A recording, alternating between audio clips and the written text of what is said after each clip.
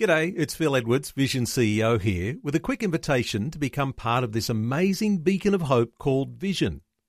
Together we can put our love into action to help people of all kinds build or rebuild their lives on the truth of God.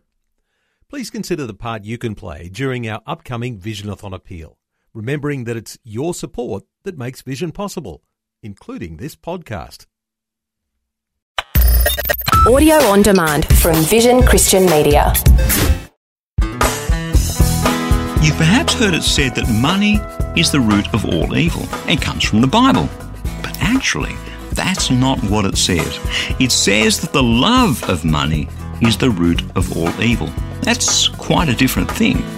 It turns out that our attitude towards money, rather than money per se, can be quite a problem in our lives. Hi, I'm Bernie Diamond, and welcome to the program today as we kick off a new series of messages called How to Be Money Wise. I don't think there's a single person on the planet who's not affected by money, or at least what money represents, value and wealth. Most of the time, it seems that we don't have enough of it. Some, in fact, many of the people listening to this program today around the world simply don't have even enough to feed their families or to provide for their basic needs. A safe home, education, health services, even running water. In the affluent West, on the other hand, where we have so much money compared to most of the people in the world, there's all this middle-class debt. It's become a pandemic. People are drowning in personal debt. Credit cards maxed out, overdrafts overdrawn.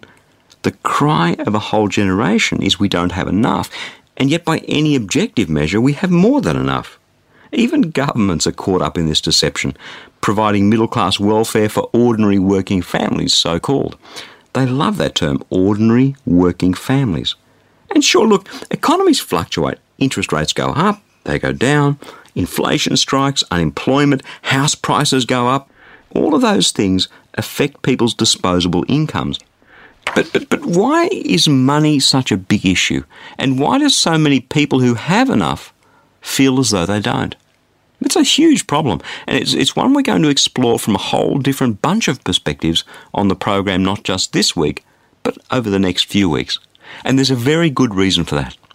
We all, to a greater or lesser degree, are products of our environment, our circumstances, our culture, our economies. And wealth in most cultures, not all, but in most, it goes to position, power, status, recognition, comfort. Let's face it, all of those are pretty nice. They're pretty seductive. Who doesn't want to live in a nice house? Who doesn't want to drive a nice car? Who doesn't want to wear nice clothes? They're all pretty much universal desires, even though they work themselves out in different ways in different countries and cultures. But there's a basic premise that underlies all of that, a central thesis around which our societies and cultures operate. If my needs and wants are being met, then I'll be at the very least 9/10 of the way to being happy and contented and satisfied. I mean, that's the central tenet of the advertising industry. That's what makes the economy go round. If people in the West didn't want expensive clothes and shoes and handbags, then people in developing countries, many of them, wouldn't have jobs. All that leads to trade and commerce, and that, by and large, is a very good thing. It's true. We need trade and commerce, otherwise there'd be a whole bunch of unemployed people around, and that's not a good thing. But this central tenet of happiness, me being able to have everything I want and do anything I want and that'll make me happy, also brings a lot of trouble into this world. It's why people argue and fight and have conflict. It's why countries fight wars. It's why people rob banks. Well, maybe you and I don't rob banks so much. It's why people tell little lies on the income tax return. That brings it a little closer to home then. It's in fact why we need governments, laws, police forces, courts and jailhouses. It's why we need armies and air forces and navies, because ultimately we can't all have what we want. So there have to be mechanisms for dealing with the conflict between individual wants and needs and the social good, the broader good. That's what all these institutions are about, balancing out selfishness in the context of society. We can't all have what we want, but it doesn't stop us from trying, of course. I want to win, and so because money or wealth are powerful components of winning, all of a sudden, it's as though we become enslaved to them. I mean, why does a family of 4 need a house so big that they can live in the place almost never seeing each other? Why do we need 4 TVs in the house? Why do we need a $50,000 car when a $20,000 car would admirably and safely get us from A to B? Because we covet wealth and what goes with it, comfort and recognition, and we want to win. Now, winning's fine until it becomes an obsession, until people are working so hard to keep up appearances, to conform to what appears to be the social norm in their people group, whether that's incredibly wealthy or whether that's middle class or whether it's incredibly poor. It's actually a lot the same. That instead, money becomes a tyrant. This thing that makes such a great servant becomes such a brutal master, which we're going to look at later on this week on the program. Now, interestingly, God has a lot to say about money, an awful lot in the Bible, more than I ever expected, because it seems that our wallets are closely linked to our hearts. This is what Jesus said, Luke chapter 12, verse 34. He said, look, where your treasure is, there also your heart will be. Now, per se, there's nothing wrong with money. He didn't say where your money is, there your heart will be. He said where your treasure is, there your heart will be. God doesn't have a problem with money. In fact, he has a whole bunch of good advice about money, which we'll talk about in a few weeks' time. He has no problem with people working hard, earning money, enjoying the fruits of their labours. In fact, one of the wisest men of all time, King Solomon of Israel, in the Old Testament book of Ecclesiastes, has this to say, Ecclesiastes chapter 5 and verse 19. All to whom God gives wealth and possessions, and whom he enables to enjoy them and to accept their lot and find enjoyment in their toil, this is the gift of God. And you and I know that's true. There's something incredibly satisfying about working hard and doing a good job and being paid and then being able to use that money to live and to enjoy our lives. So God doesn't have a problem with money, not at all. The problem lies in our attitude towards money. New Testament book in the Bible, 1 Timothy chapter 6 verse 10 says this, for it's the love of money that's the root of all kinds of evil. And in their eagerness to be rich, some have wandered away from their faith and pierced themselves with many pains. That's it. It's the love of money that's the problem.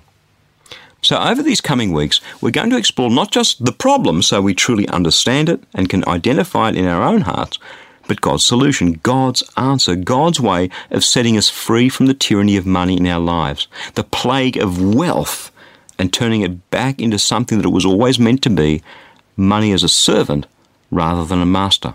But I have to warn you, and don't say I didn't warn you, that God's solution, as is often the case, flies completely and absolutely in the face of the wisdom of this world. It lies in an upside-down, counterintuitive principle of sacrifice. Luke chapter 9, verse 24, Jesus says, those who want to save their life will lose it, and those who lose their lives for my sake will save it. It's a principle about the whole of our lives as well as our money. The more we hoard money, the more we love money, and it takes root in our hearts, the deeper that's going to run, and the more our lives are going to be the fruit that comes from the root. And the fruit that comes from the root of the love of money, as Paul writes to his young protege Timothy, is all kinds of evil. It causes us to wander away from our faith in God because of our eagerness to be rich, and as a result, we experience pain, lots of it. We end up piercing ourselves with many pains, debt, fear, financial security, a maxed out credit card, long hours at work to pay for this financial madness. Many pains. It's why God's treatment for this malady is so radical, so upside down, so counterintuitive to anything you or I would have come up with. Those who want to save their life will lose it, but those who lose their life for my sake will save it. That's what we're going to be talking about over these coming few weeks.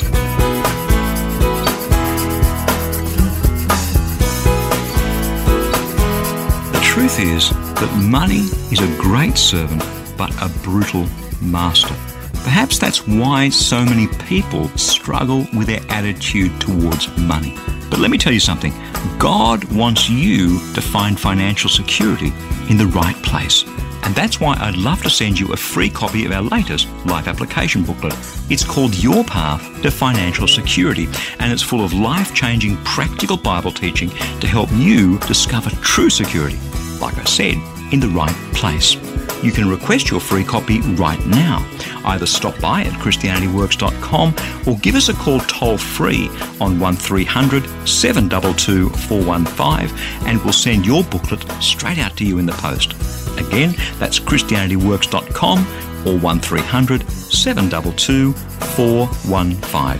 Hey, thanks so much for joining me. I'm Bernie Diamond. Catch you again, same time tomorrow, with a different perspective.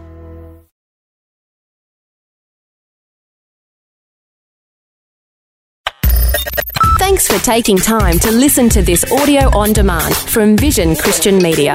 To find out more about us, go to vision.org.au.